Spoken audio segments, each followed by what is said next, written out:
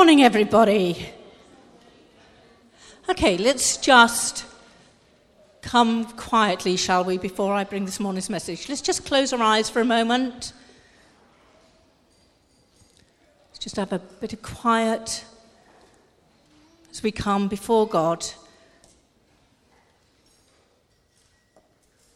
God's going to speak to us all this morning, whether it's our first time or we've been here lots of times.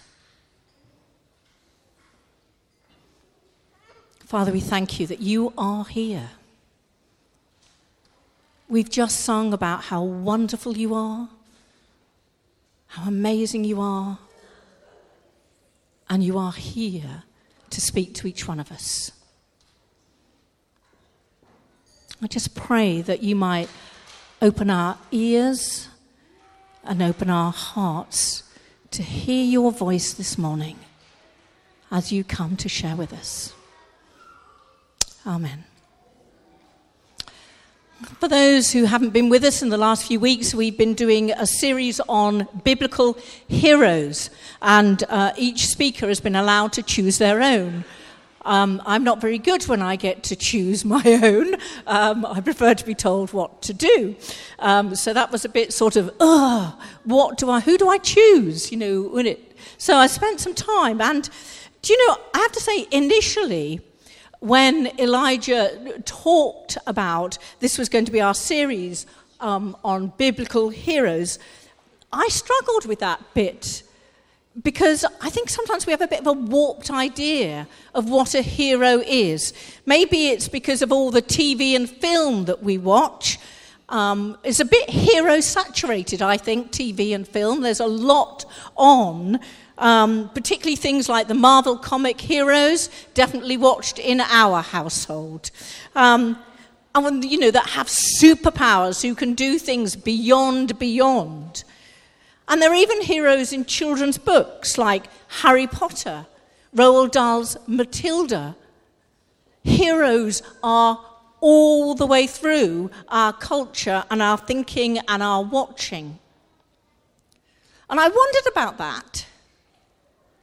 Is it the superpower bit that attracts us?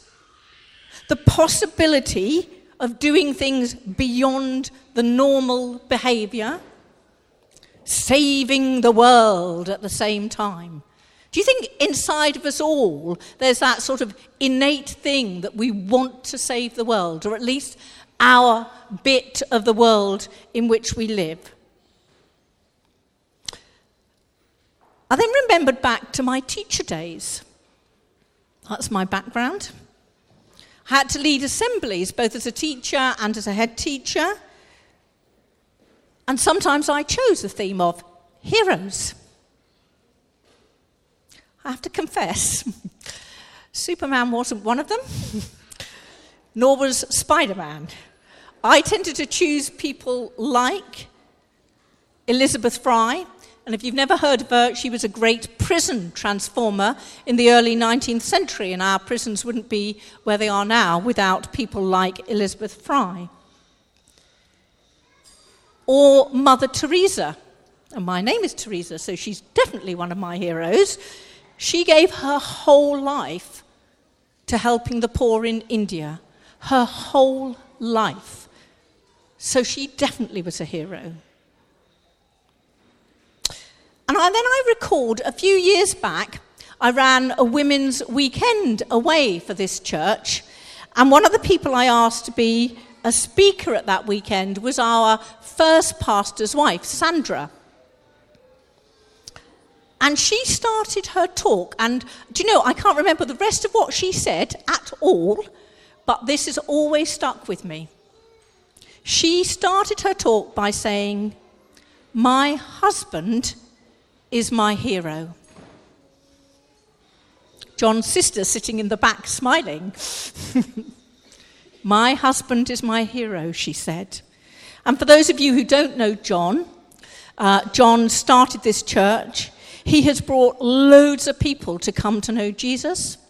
He then started a charity through football called Lions Roar that still is impacting our world in lots of different countries. Brazil, Romania, all over the place. And he now helps to run a mission called Greater Europe Mission. So he is amazing. I agree with her. I then looked at a survey. What do children think about heroes? Well, the top 50 included Lionel Messi, the footballer, Spider-Man, and I think this one was the best one, their mum. So there we are, in the top 50, their mum is their hero. The dictionary definition for a hero is a person who is admired or idolized for courage, outstanding achievements, or noble qualities. Okay, so I've done all that thinking. Who am I going to choose to talk about today? And in some sense, I don't think the Bible has heroes at all. Because actually they're just ordinary people with one thing in common. And that one thing in common was they were obedient to God. And because they were obedient to God, they did amazing things. So for me, the hero isn't all those people. The hero is God. Because God did the doing. It's always, always, always God who does the doing. The people were just obedient to what he said. Anyway, I finally settled on someone, and her name is Deborah. So, who was Deborah? Where can we find her story? Well, her story can be found in the book of Judges, and in a moment we're going to read a little bit of her story. She was a judge, a woman judge, over 1,000 years ago, amazingly. And that was in Israel, the nation of Israel. Before they had kings, they had judges, and Deborah was one of them. So she was looked up to. She did some ruling, she made decisions, she told people what to do.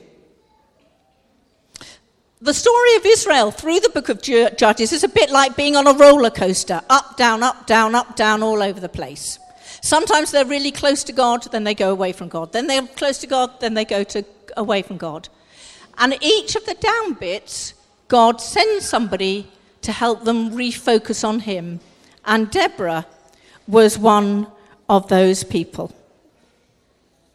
After a time of oppression, the people got absolutely desperate because they were being beaten by their enemies. Horrible things were happening to them. They called out to God, and God sent somebody. Then, of course, a few years later, it all started again because they went away from God yet again.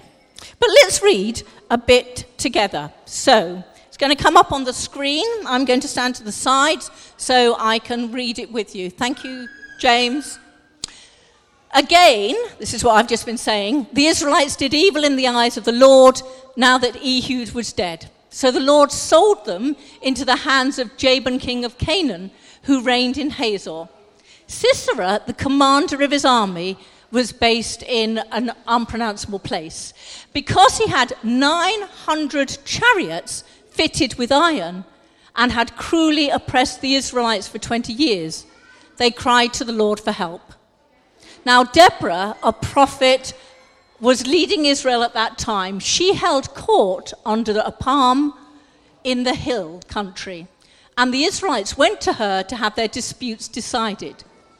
She sent for Barak and said to him, "The Lord of Israel commands you, go, take with you 10,000 men, lead them to Mount Tabor.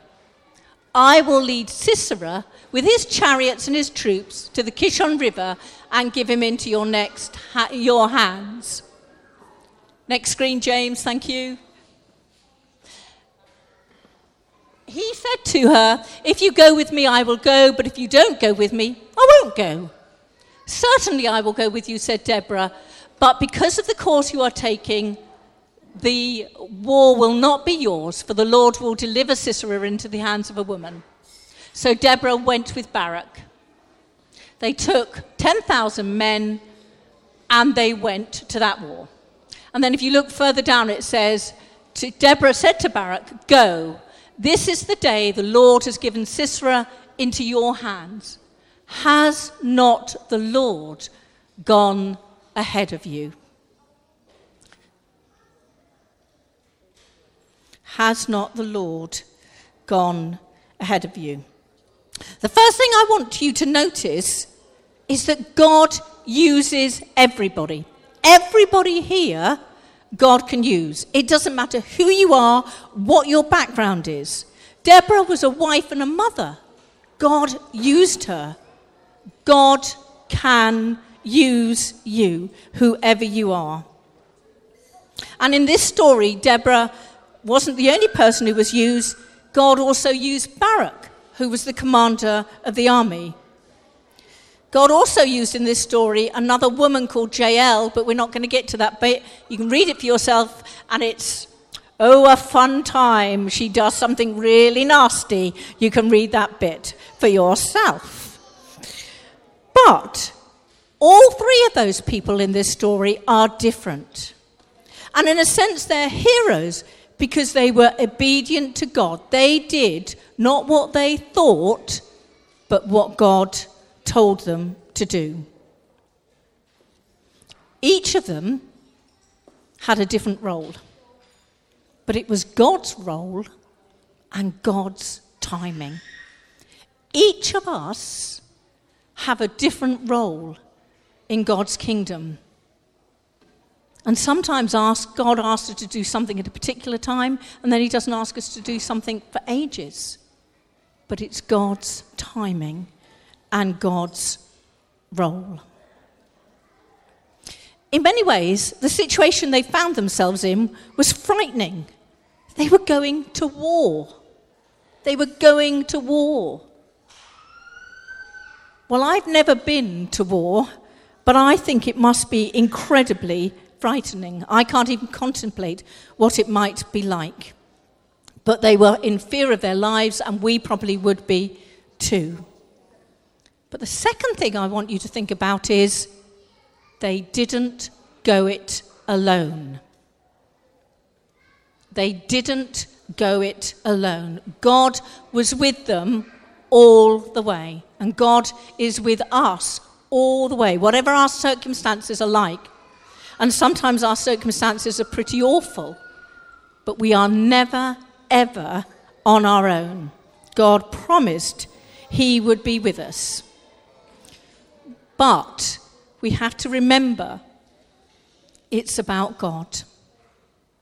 We can do nothing on our own. It's always him, not us. Whenever I pray for people, I always ask God, what is it you want to say to this person? Because it's not about what I want to say to them. It's about what God wants to say. And God wants to speak into their lives. And God spoke into Deborah's life. He told her what to do and what to say to Barak, and then what to do in the war. In verse 6, she says to Barak, the army commander, the Lord, the God of Israel, commands you. She doesn't say, I want you to go and find 10,000 men and go to war. She says, the Lord, the God of Israel. She shows humility. And I think that's one of the things I like about her and why I think she's a bit of a hero. It's not about her, even though she's a judge. It's about humility. It's about God. She knows that it's God doing this, not her. So even though she's in a position of leadership in her country, she knows who's really in charge, and it isn't her. She all the time points back to God, back to God, back to God. She knows it's him. For her, it was God's way or no way. She put aside her personal agenda, she listened to God's direction, and she stated who was really running this, and it wasn't her. The other thing I like about her is that she was courageous and wise. She didn't blanch from saying, yes, I will go with you to the war. She took action. Okay. She heard God, she was obedient, she told Barak what to do, but then she went with him. She took action. But then when they get there, she doesn't say, follow me, do it my way. How many leaders do you know? And I'm just thinking about our current situation in our country who say, this is my way, do it my way. But actually don't take people with them. Deborah takes people with her. She took Barak with her. She took those 10,000 men. When it got there, she actually didn't do any of the fighting. She knew that was Barak's job. It wasn't hers. She knew what her job was. She let Barak take all the reward for that action and going to war. And in fact, in the New Testament, in the book of Hebrews, when it lists heroes of the Bible, it lists Barak. It doesn't list Deborah. And I think that's an amazing showing of her as a leader, that she lifted up those below her to do the work, and they shone, not her.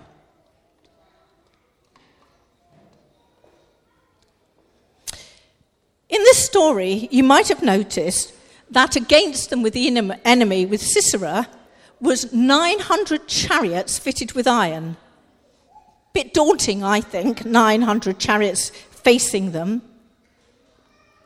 And I think maybe that's one of the reasons why he asked Deborah to go with him. Maybe not completely from fear, but also from the fact that she knew God's will. Some of you might be sitting there thinking, typical. A woman has to do a man's job. She had to do it, she had to go. He said, I'm not going unless you come with me. And you could read that as a typical, the woman has to do it. That always happens, doesn't it? But actually, I don't think this is about gender at all. This is about roles and people doing their own roles and giving glory to God. The whole point is missed if you think of it as a gender issue. And it shows that whatever our foibles, whatever our difficulties, God uses us. God loved Barak and Deborah exactly the same. In his eyes, they weren't any different. Both of them had weaknesses, both of them had strengths, and he used those. The point here is Deborah listened to God. She obeyed what she heard. She encouraged others to do their part. And above all, she was humble and brought the focus back to God. It's about him. It's not about us. And I can't say that strongly enough. Sometimes I feel our world, and maybe it's just because I'm getting old, is full of me, me, me, me, me, me, me, me. Me, me, me, me. It's all about me. Look at me. What do I look like? What do people think about me? What am I going to wear? What will people think about what I'm going to wear? Me, me, me. The world revolves around me. Deborah knew it wasn't about her. It was about God, and it was about encouraging others.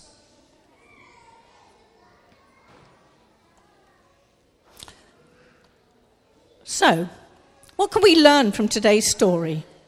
Deborah, a hero? Maybe. What is significant that unlike the Marvel superheroes, the focus isn't on her or even winning the battle. The focus is being obedient to God. We all have battles to face. Every single day of our lives, we have battles to face. Barak and Deborah were facing 900 chariots of iron. I don't know what your chariot is. I don't know if you're facing 100 chariots or 900 chariots today. But however big or daunting they look in front of you, your circumstances, God is with you. He was with Deborah and Barak. He is with you. Maybe you're a single mum. Maybe you have awful living conditions. Maybe you have stress at work. Maybe you feel you don't have any real friends.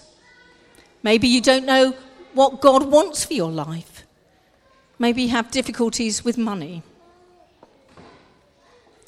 Those 900 chariots may loom large in your life, but be encouraged by Deborah. Keep your eyes on Jesus. Talk with him daily. Learn to hear his voice. Be obedient. Remember, nothing is impossible with God. Nothing. And he has promised never to leave us or forsake us.